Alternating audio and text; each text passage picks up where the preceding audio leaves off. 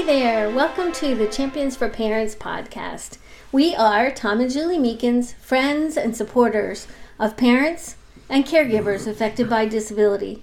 We love them and we are them. Yes, and we also support folks who serve those with disabilities and their families in ministry. This podcast is for you if you are a parent, if you serve in ministry, and if you want to know better how to understand and walk alongside families affected by disability. Today on the podcast, we're going to talk about the frustrating task of getting to sleep and staying asleep. At our house, we have sleep issues. Can you relate? Every parent who brings home a newborn baby knows about sleep deprivation. Add to that the challenges that come in the special needs world, and there are a boatload of other factors that can mess with getting a good night's sleep. We decided to pick that apart just a little bit and to share some tips for helping with getting good sleep. Maybe there'll be something here that blesses you. So, Tom, tell our listeners a little bit about your struggles getting a good night's sleep. Yeah, you said that if we bring a baby home, you have struggles with sleep. We don't have a baby in the house. But we have trouble with sleep. But we have trouble with sleep, that's true. Well, I usually don't have a problem getting to sleep. But I do wake up a couple times a night, and the problem is getting back to sleep. My mind thinks of things that need to be done, and that keeps me awake. And just recently, there have been some strangers in the neighborhood wandering. Yeah. And we have lights that go on automatically. And so if I wake up and one of our outside lights is on, that makes me perk up and want to go check and see what's going on out there. Because he likes to take good care of his family. But that does disrupt sleep when you're thinking that there are strangers running around in your neighborhood doing things they shouldn't be doing. But everything's been good so far. Our Amy, who often falls asleep, but she also wakes up several hours later and she agonizes about getting back to sleep.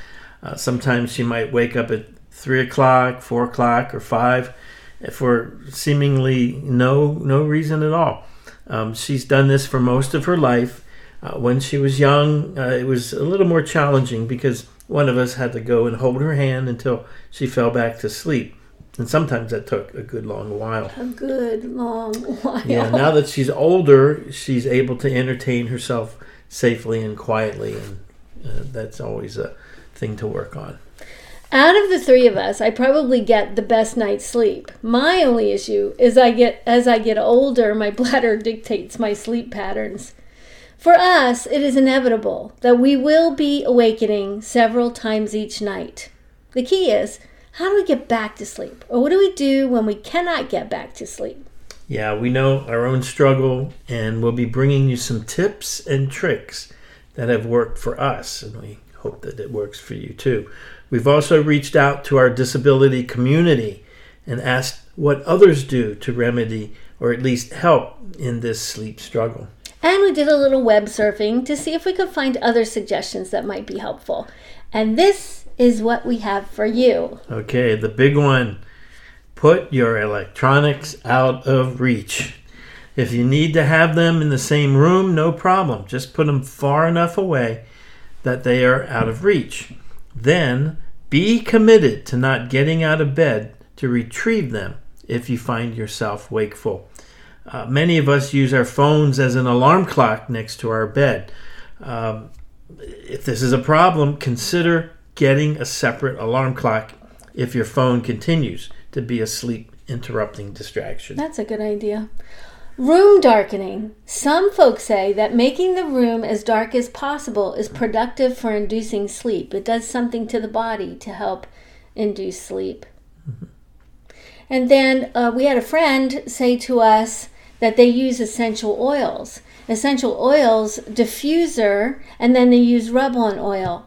And she said she also has learned that she puts her daughter to bed a little bit later, and that helps as well.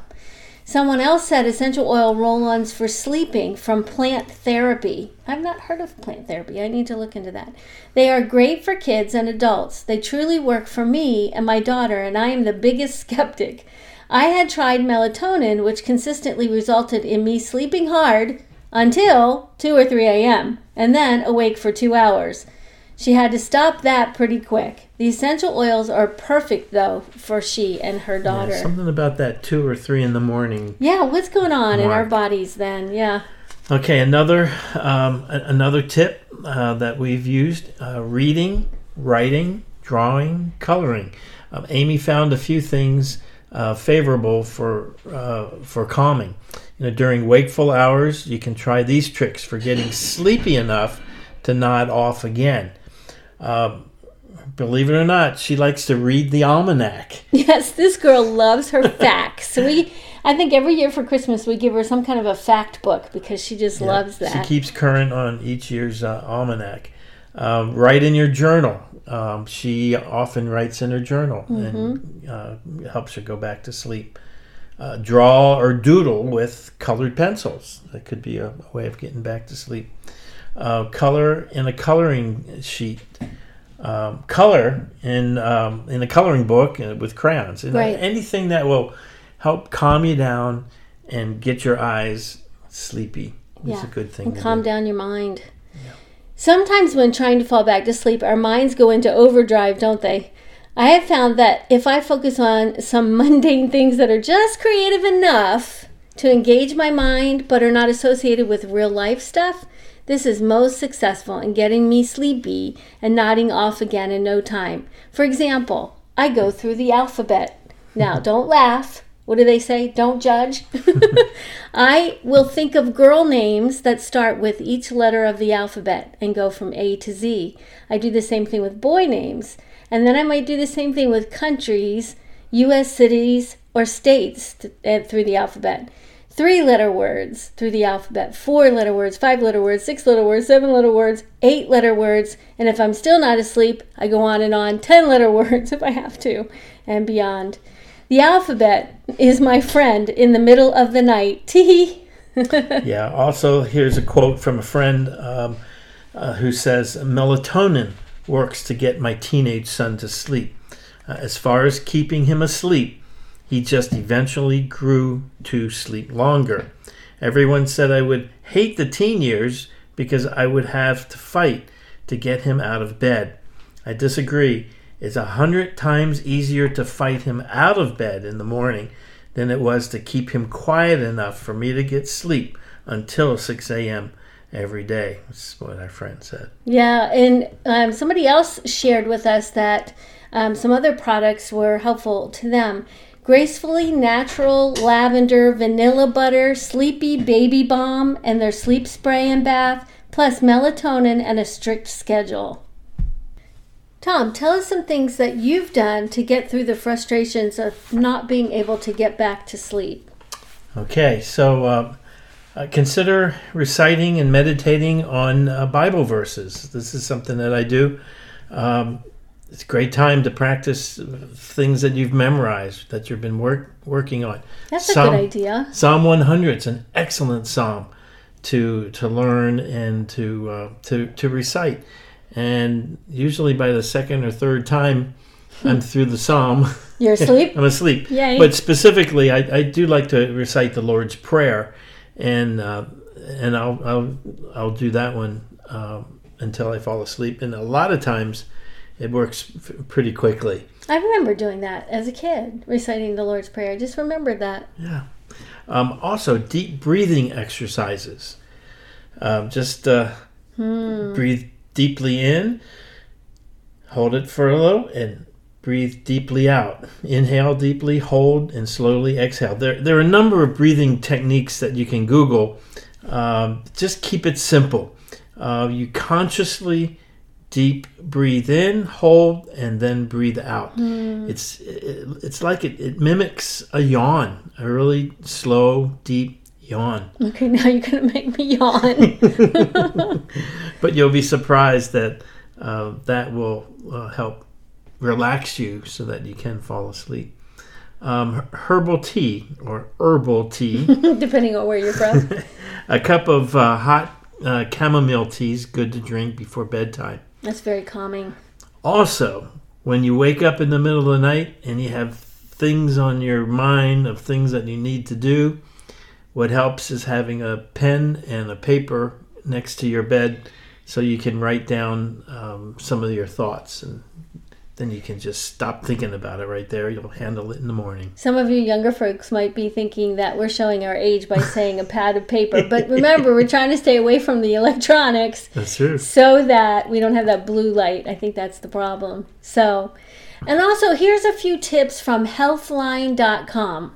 Okay, I told you that we did a little bit of surfing the web, and I found this article, and I thought this was a pretty good one. So, there's about 17 of these things, and I'm not going to read all 17 of them, but I'll pull out a couple, and then we'll put the link in the show notes, and you can go look there if you want to know more. So they suggest that you increase the bright light exposure during the day. I thought that was interesting. And then don't consume caffeine late in the day. Often, if you have a problem with caffeine keeping you awake, then obviously you want to stay away from that. Reduce irregular or long daytime naps. That makes sense. So if you get too much sleep during the day, then you don't want to sleep at night. Sometimes that's not that's not possible. Yeah, you have to. If you don't get enough sleep at night. You need a nap, right? But I think it's the long one that is a problem. Right. Try to sleep and wake at consistent times. Well, we know in disability world that is not going to happen because you know. Okay. And then there's some supplements that they suggest. They tell you don't to drink alcohol before bed. And then there's some other suggestions about the environment of your bedroom. Don't eat late in the evening. Relax and clear your mind in the evening. Take a relaxing bath or shower. And then get a comfortable bed, mattress, and pillow. We just got a comfortable mattress. We needed a new mattress and just did that. So maybe that'll help. And then exercise regularly, but not just before bed. So you can look up that article if you'd like to. And if you're like us and struggle with getting good sleep, we suggest that you try one or two of these things for at least 21 days. That's the habit-forming time frame, right? Right, and see if this makes a difference for you. So if you found some great, we hope that you've found some great help here. Pick something else from the list and try. If one thing doesn't work, just keep trying. Right. So I think that's the key, that you don't give up. You keep trying until you find something that works for you. Right. And there might be different seasons that different things work as well.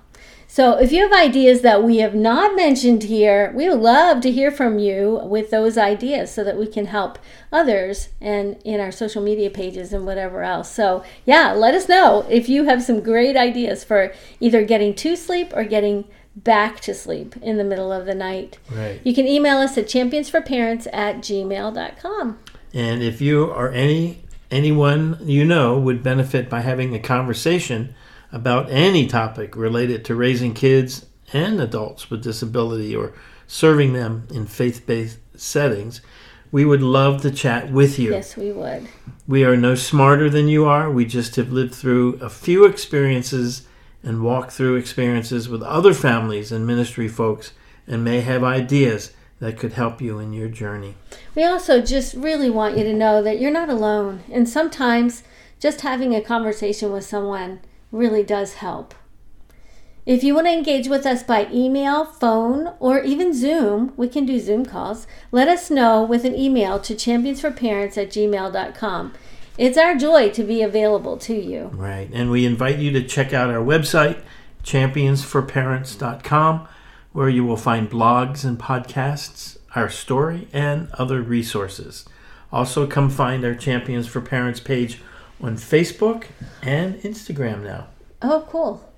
Are you getting our monthly email updates? Every month we send out updates. We would love to keep you in the know about ongoing and upcoming events, resources, and information relevant to you.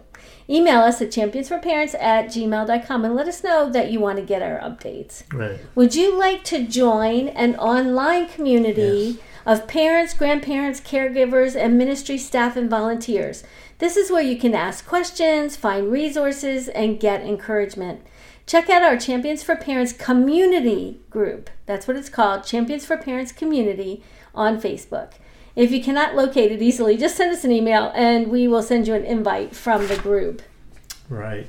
We love to create community and gather people together. And we can do all of this for free, no charge to you, because we have faithful supporters that we do. that like the work that we're doing. So if you feel led to give financially to help us continue to support, equip, and empower you and others like you, we are missionaries to parents through Reformed Evangelistic Fellowship, REF, out of Bristol, Tennessee. For instructions, please go to our webpage, championsforparents.com, and there's a tab called Donate at the top of the page, and that will give you instructions. We hope that this podcast has helped you on your journey. Life can be challenging, can't it?